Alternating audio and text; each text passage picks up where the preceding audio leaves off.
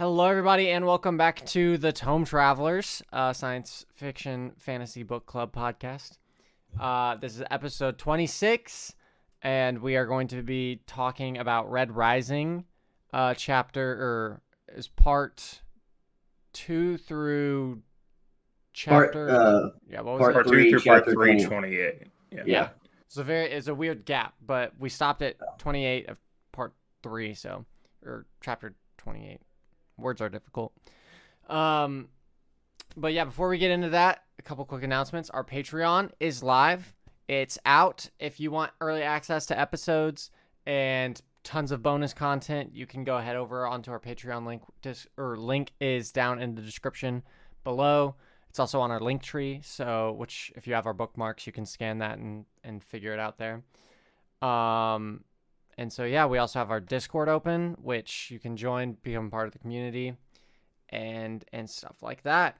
Before we get into our spoilery discussion, though, we've got a fantasy question this week. You gonna hit that, Whitson? Sure. What sci-fi fantasy symbol would you get a tattoo of, and why? All right, who's taking this first? I'll go first, because I already got mine planned out. Okay, cool. So, this is one I've already thought about, but so I'm going to tie into this. I'm going to do like kind of like a rose into a map, into a compass type thing on my hand, and I want it to kind of wrap. I haven't got the map picked out yet, but like in the middle of the map right here, I want journey before destination. Yeah. And which is the oath, one of the oaths from Stormlight. So I think it'll be really sick. I thought about getting the Edge Runner thing too, but yeah. I thought about getting the Windrunner symbol.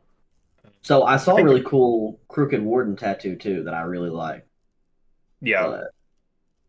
Yeah, also the Bondsmage card thing. I've definitely thought about that, getting some rings. But the one that I've wanted for the longest is from Full Metal Alchemist, and it's Scar's sleeve that he has. His explosive making sleeve. Alchemy tattoo. His alchemy tattoo. All right, so mine, I've thought about this for like a while, but I feel like I can't do it yet because for those of you who haven't ever seen me in person, I'm like a toothpick in terms of my build, so I need to wait until I have like some actual meat on my bones and like I grow into myself. I guess that's the way. I don't know, but I want to get a sleeve. And what I'm going to turn my sleeve into is basically just a library of all the books that I've read and loved. And so, like, I'll get, like... So the first one that I'm going to get is I'm going to get the Truth Watcher symbol. But then I also want to get the Bridge 4 symbol. And then I'll probably end up, like, later down along the lines getting the Mistborn symbol and just symbols of different books. Like the dragon from Wheel of Time, the symbol of the turtle bear. I thought about the turtle bear from Lightbringer also. Yeah. So just like basically different symbols that represent all of the books that I've loved. So that way, like by the time I'm like 50 or whatever, my arm is just like my library, basically. Sleeved out. Yeah. That's a cool idea. Well, let us know what you would get tattooed on you from a book. That's like I don't know if y'all have seen it, the TikTok, but it's he's got like line work done on his whole arm. Mm-hmm. It's a little hexagon square or like squares. Hexagon tiles. Yeah. Tessellation. Little tessellations, and each tessellation is a different tattoo from a different tattoo shop across America. And so like when he's in a random place, he'll stop at a tattoo shop and let them fill out that hexagon or whatever. Oh yeah, that's dope. You can do that with book. It's really cool. Like it's a really cool idea too, because like you got, yeah, I don't know, a bunch of different. I don't know. I think that's cool. But yeah, no, that's sick. That is awesome. All right, but with that, we're gonna go ahead and jump into episode 26 of the Tome Travelers. Red Rising.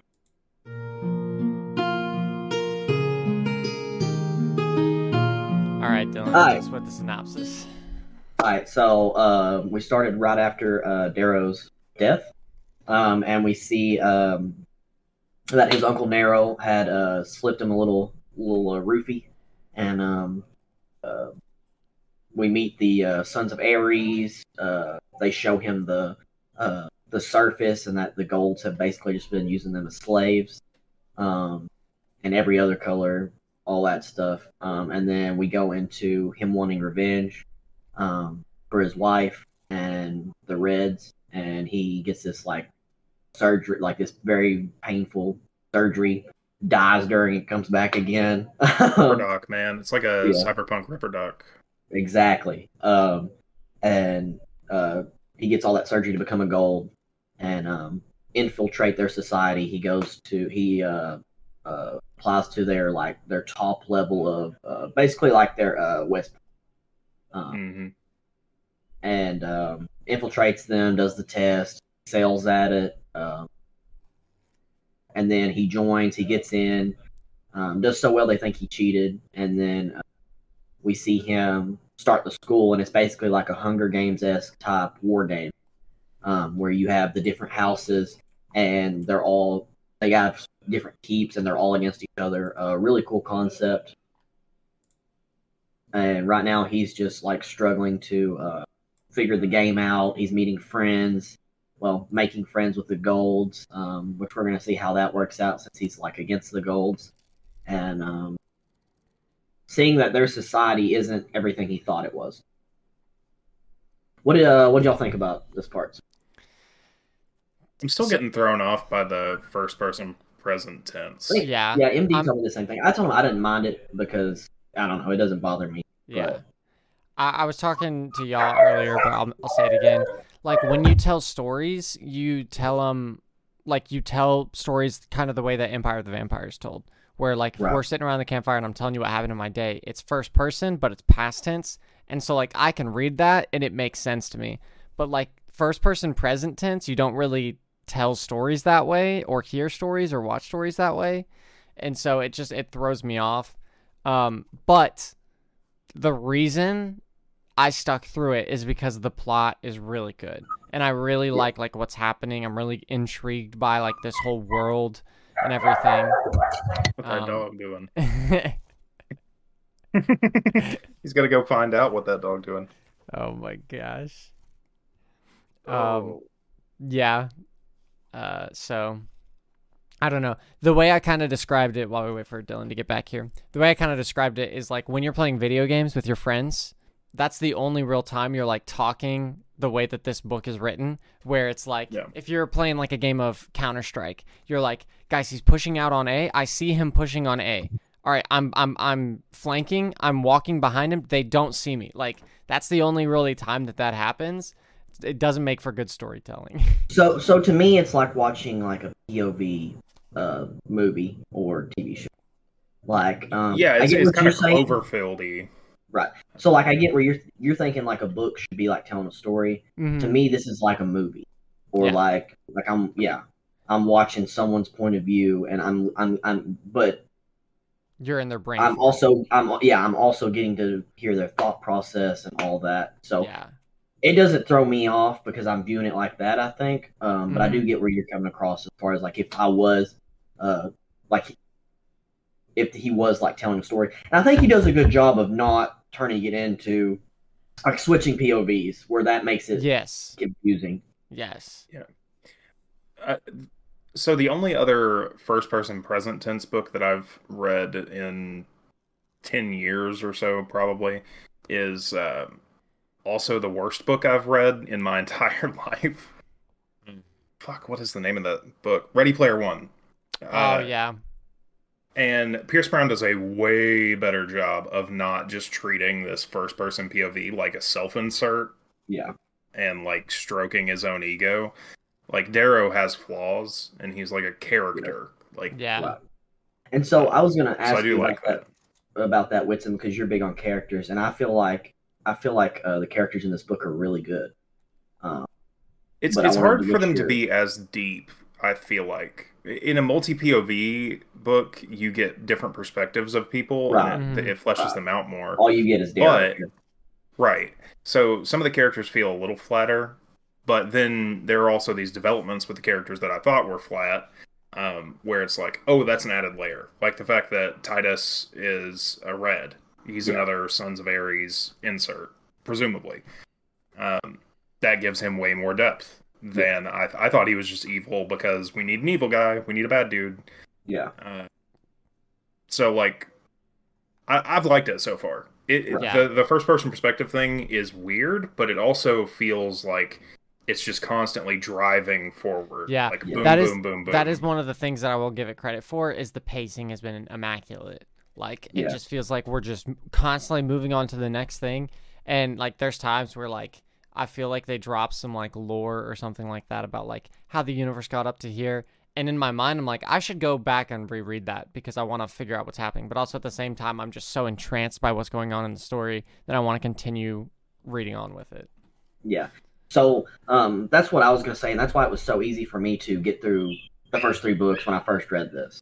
Because it's like the pacing is just there, man. It's like constantly something, but you're still getting character development. You're still getting, you said, little lore drops. And so like, knowing y'all are having, because I read it all the way through, knowing y'all are having to stop, like I can't imagine. Yeah. Well, I'll say the one thing, and this isn't a knock on the book. This is just the realities of my life, my situation. But it's been really hard for me to listen to this at work because of the pace and because of the first person perspective. And like, if I miss something in a multi POV book, I'll get it from another character later. You know what I mean? This book, I've had to like stop and go back a chapter and like re-listen to something because I'm like not completely focused on it, and it's all from Darrow's POV and it's all present tense. He's not reflecting on the past really at all. Right. And so like if you do get something from another character, like it's something that he noticed, and so it's like probably not going to pop up again. Yeah. I get that. But like I said, that's no hit on the book. That's just my situation. But also, the audiobook's not the greatest. Yeah, I agree with that. Honest. I agree with that 100%. I would suggest actually reading it because that's what I did the first time, and it was. I felt like the audiobook was easy to get through because I love the book, but reading it was like page turner. Like I'm can confirm. Can confirm. I don't have the copy of it, so I've been reading on an ebook, but can confirm. Yeah, it's just so easy to just like sit there and lose yourself in it. Yeah. What'd y'all think about the Sons of Ares that we meet? Harmony and Dancer and who else did we meet? Harmony, Dancer, the doctor, I forgot his name. The whole thing kind of reminds me of Cyberpunk, if I'm being honest. The Cyberpunk 2077 like original storyline with like the Edge Runners. And how like there's these upper echelons of society, the corpos who run everything, and it's like we're gonna do our little odd jobs and like commit some terrorist acts and try to destabilize things, but like ultimately we're kind of ineffectual right now. Yeah.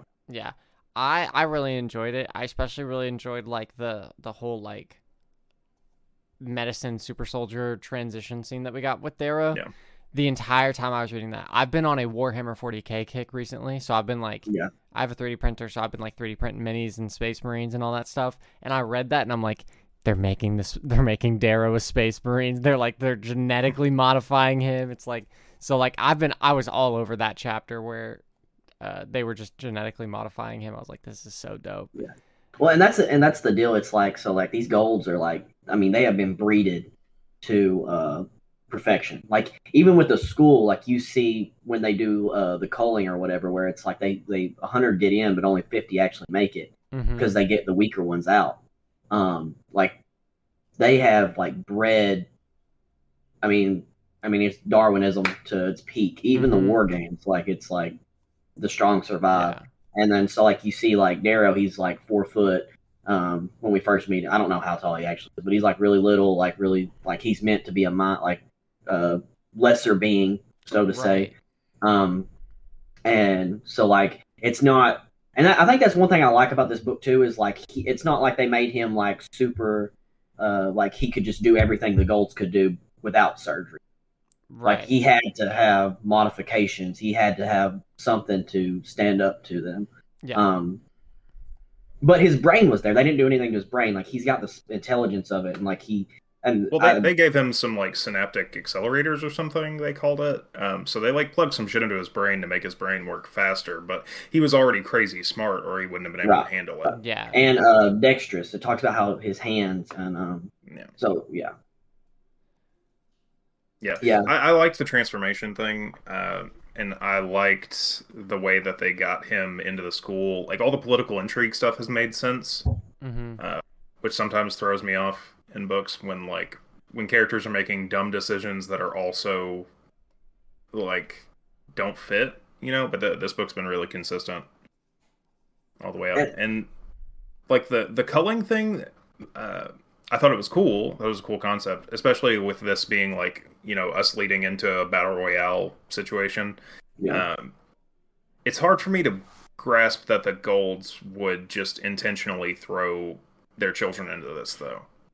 Like, unless they're really confident that their kids are going to survive. So it gets into that in later books, but basically the Golds believe in what they're preaching. Like most They of the just Golds, fully buy into it. yes, Okay. not all of them, but most of them believe like they are meant to be the leaders. They are meant to lead society. They are meant to like they are born for that, born and bred for this. They are better beings. Like they are. What's that like? Superior. Yeah, they're superior. But and they most of them have bought into that. So like Well, so like Julian's death is what I'm thinking of, right? Right. Like that's what I'm thinking of, and I mean, if 50% of them die, you'd have to be real confident in your kids to send them. I would think. Right. Well, unless okay, you've drank the Kool-Aid and you're Right, really well, that's the legitimately thing. Spartan. That's what I feel like it is they've all drank the Kool-Aid. They've lived in the society for so long that they're all just like drinking the Kool-Aid and on board with the fact that like, oh yeah, like, and also I feel like there's a lot of ego that comes with that. Like if you drink the Kool-Aid that says you're the best and no one can stop you, then you're my children are the best. No one can stop them. I'll send them in to go fight. Like they're so blinded by their ego that reality can't touch them, if that makes sense. Well, yeah, the ego's there, and some of them don't even know that happens, right? Like like obviously the upper echelon do. It talks about how the Bolognas knew, Julian and them. Well, Julian didn't know, but I think Cassius did, and some of the other Antonia, I think she knew. But yeah, I mean, it's very ego driven, and so like Julian has it talked about how the Bolognas and the Augustuses are No. each other? Okay, so like Spoilers. it's not really a spoiler. I think it did mention that already. But it just Maybe I might have missed it. It doesn't really, that comes in a lot later, but like I think it mentioned passing, but it does come in a lot later. But yeah, Julian was definitely, he was like had the smarts, and like it talks about how he was gifted with the razor. Well, that and the Krav Maga or whatever, the martial arts. Yeah. Yeah, it talked about how but I mean, Darrow's just a monster. Like you got to understand, like even in this society, like Darrow's surgery has put him like top 1% of gold. So like Julian was probably was supposed to make it in theory, but Darrow is an outlier. So that too, along with the ego though, like so I do get what you're saying as far as like, but like later he also on, didn't seem to have any killer instinct, right? Julian. And I believe it talks. I don't know if it has talked about it yet, but it does bring that up. It says Cassius brings up like Julian wasn't meant for this. Like I tried to talk him out of it. He's not a killer, Yeah,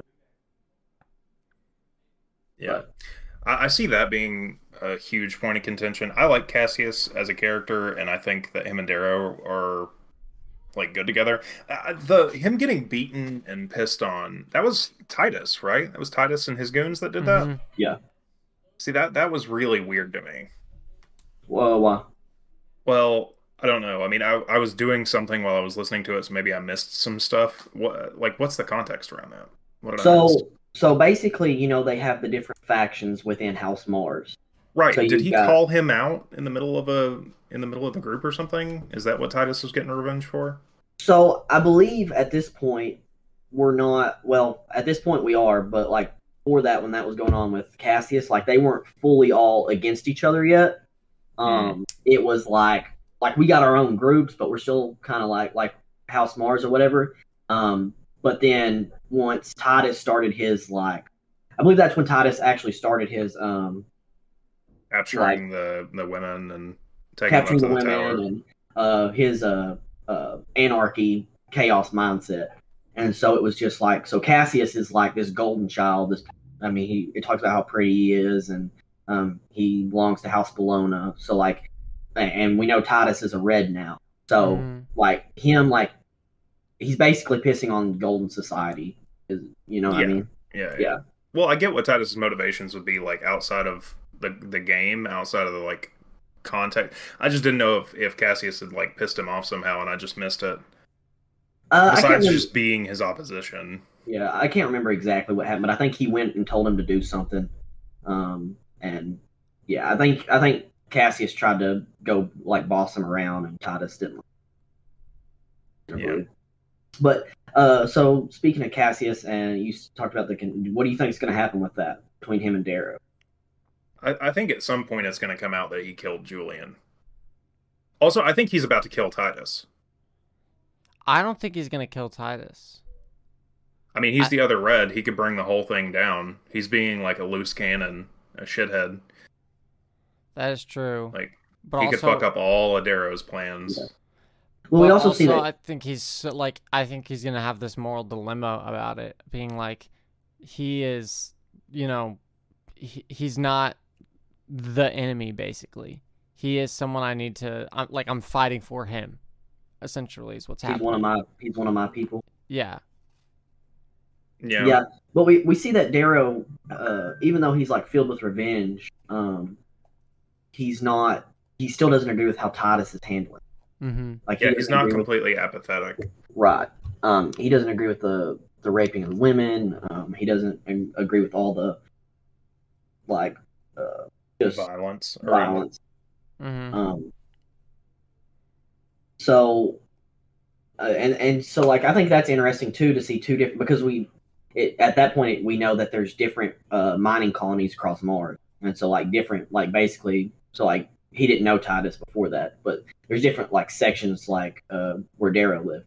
Mm-hmm. And so I think it's really interesting to see the different mindsets of coming into the revenge aspect of it. And when y'all learn more about Titus's backstory, you get a little piece of his backstory. You understand why he is the way he is too, and why he thinks it's okay for. It's just all the shit he's doing. Right. But and going into even though Darrow doesn't agree with it, we see when he's talking to Mustang after he gives the standard back, he's would you care? He tells her would you care if it was a red? All that stuff was happening too, and so we still see that he's got that mindset you're doing all this shit to Reds, so why should I care that he's doing this shit to you guys? Mm-hmm. Right. Basically. Yeah. What other characters stood out to y'all? What do y'all think about Mustang, Severo? Man, the side characters have not been super interesting to me. That's what I've been saying. I feel too. Genuinely, I finished this section Wednesday, and I honestly couldn't tell you who did what with the side characters, with their names, just because they just don't stand out to me. I know what's going on, but I think it's a consequence of the first person present tense. Because he'll honestly, Severo, I was not tracking Severo at all until right there at the end with the standard. Yeah. Cassius is cool. Titus is evil, or a bastard anyways. Maybe not evil, but those are the only two side characters that really stood out to me. Mm-hmm. So after Dancer and the Ripper Doc. Those characters were, and all them, yeah. So those characters, as their relationships develop with Darrow. So right now we're getting Darrow's relationship with Cassius. It's developing that. As he starts developing these relationships with the other characters, you'll get a lot more into their mindsets and all that. Yeah. But this first book's also really short, and it seems like they just get longer and longer. And that's what I really want to I don't, even for the Patreon, I want to do the second, third book at least pretty soon, because they are kind of shorter too, so it'll be easier to do. And also the first book is great. I feel like it just gets better. and like especially the political intrigue, the fighting, the action, and I'm then sure we'll also, go into the broader universe, right? Yeah. This settled universe. Yes. So, like this is like, this is all in a dome. Like starting in the second book, whole like it just spoilers, man, spoilers. Yeah. Come on now. Well, you know. I mean, it's written in first person, I'm present assuming. tense, so you gotta imagine that the main character is gonna live through it. Yeah. Because there's more books. Unless Lightbringer just ends on a cliffhanger with Darrow dead. But yeah, see what do y'all think about the game and like the houses and all that? I think it's interesting. I think it makes sense.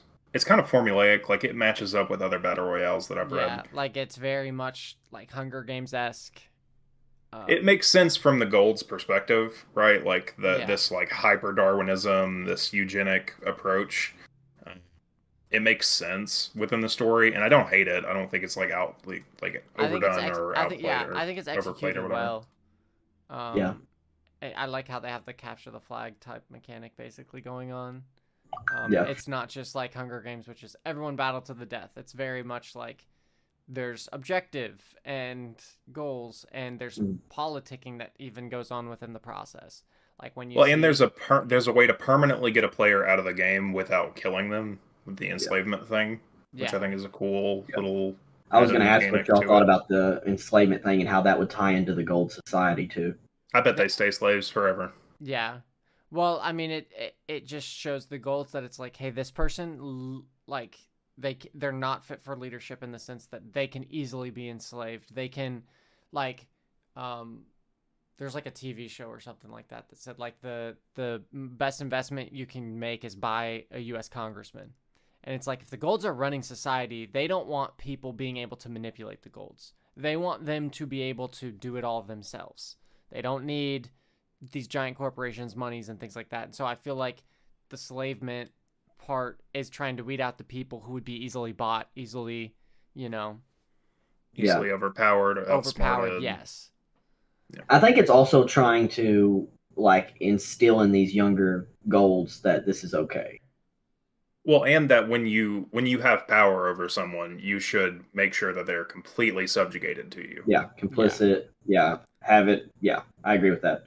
And that's what reinforces the caste system. It's like, if people are beneath you, they are absolutely subject to you.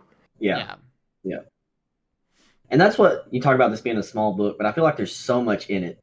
There's a lot. Yeah.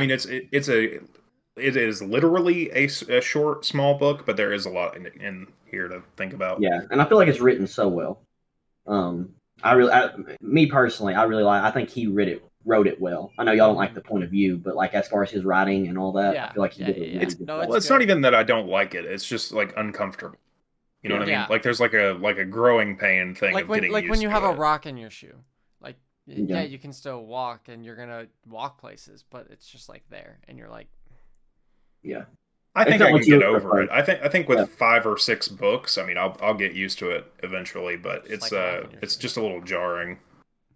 And like I said, comparing it to the only other first-person present tense book that I've read in the last decade, a million times better. I mean, a billion times better. Infinitely better.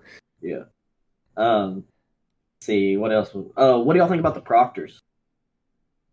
They're kind of two-dimensional cartoon characters a little bit, or at least the one for House Mars is. What's his name? Fincher or something? Fitchner. Yeah, he's a 2D cartoon character. Fucking cartoon villain. Interesting. So far. Now you got something to do with that. It's like Wile E. Coyote or some shit. Yeah. What about all the other have you seen the other? Yeah, you've seen other ones like where they come like to watch. They like feast over them while they're all fighting and killing each. Yeah. Yeah. What do y'all think about that? So I'm thinking that these Peerless Scarred at this point are just psychopaths. Mm-hmm. Like they're very insane. They're very narcissistic, egotistic, apathetic people. Yeah. But they are the Peerless Scarred of the Gold. Like they're top 1%. Like they're of a society of the Golds who is already a society that is all those things anyways.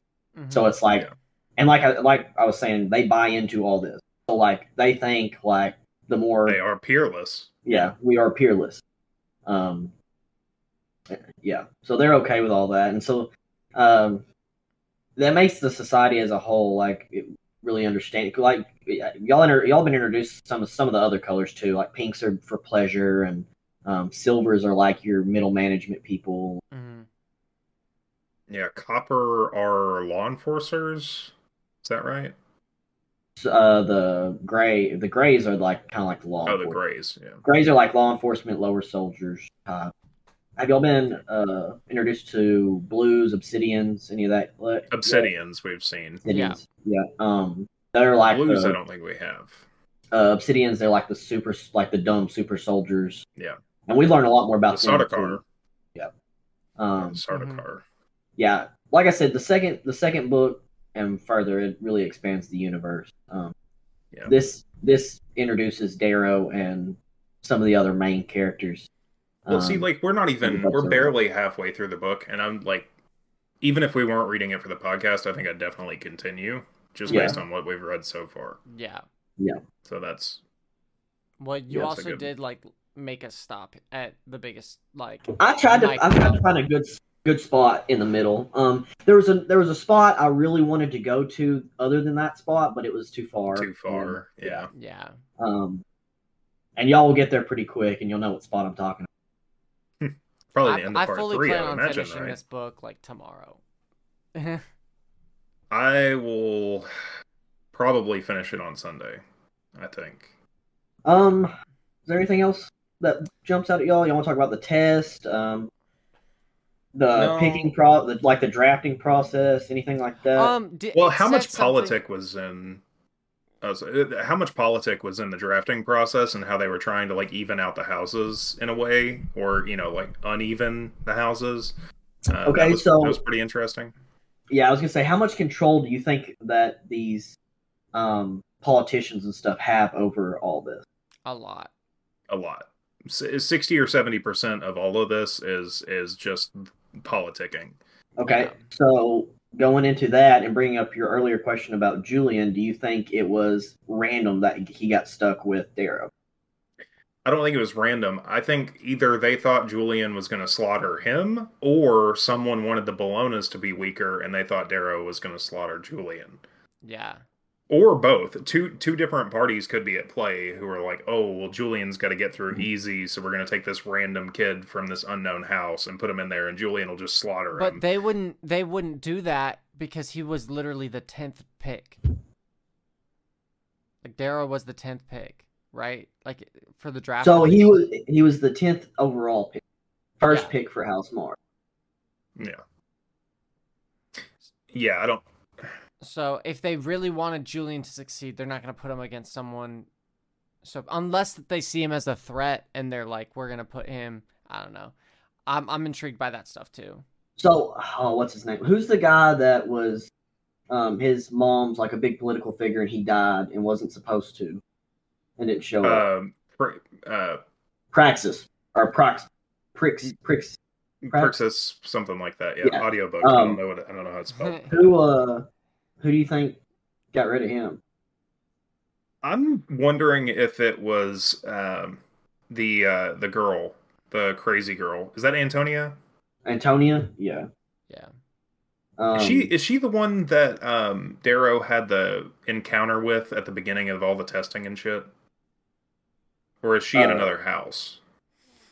So, you talking about the blonde on the horse? Maybe.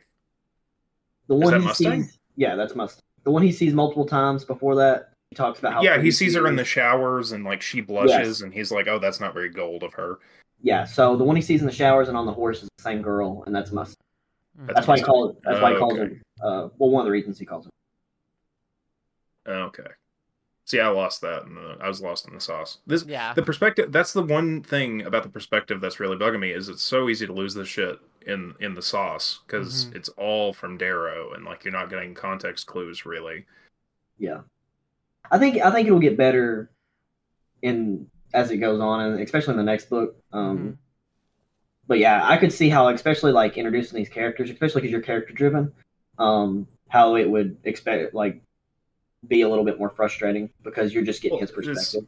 it's not a knock on the book. Like it's my fault for not paying enough attention. It's just Mhm. hard to pay attention.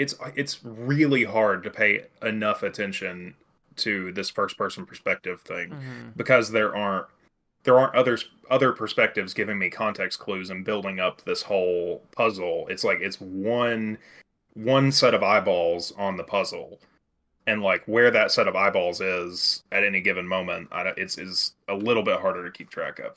But Yeah. that's not the book's fault. That's my fault. Mhm. I can't think of anything I else. have one thing that I wanted to talk Okay. about. It said it was like one of those things again that was like barely talked about in passing, but it said like it was talking about like how Darrow was like so confused as to like why they would just waste lives here, things like that. And they're one of the proctors or one of the like the golds in charge or whatever was like, we have like there are 100 million of you in the galaxy. We can spare a few, or it was something like that. Yeah, What he are said there were. I thought he said there were 100 million of you on Mars. yes Yeah. that yeah, there's that kind of put into perspective just how big this universe is. And Yeah, it's like, because, you know, we've been reading a lot of fantasy where it's like small, highly populated settlements, but now it's like, I don't know, it just kind of opened my mind to just how vastly populated this galaxy is.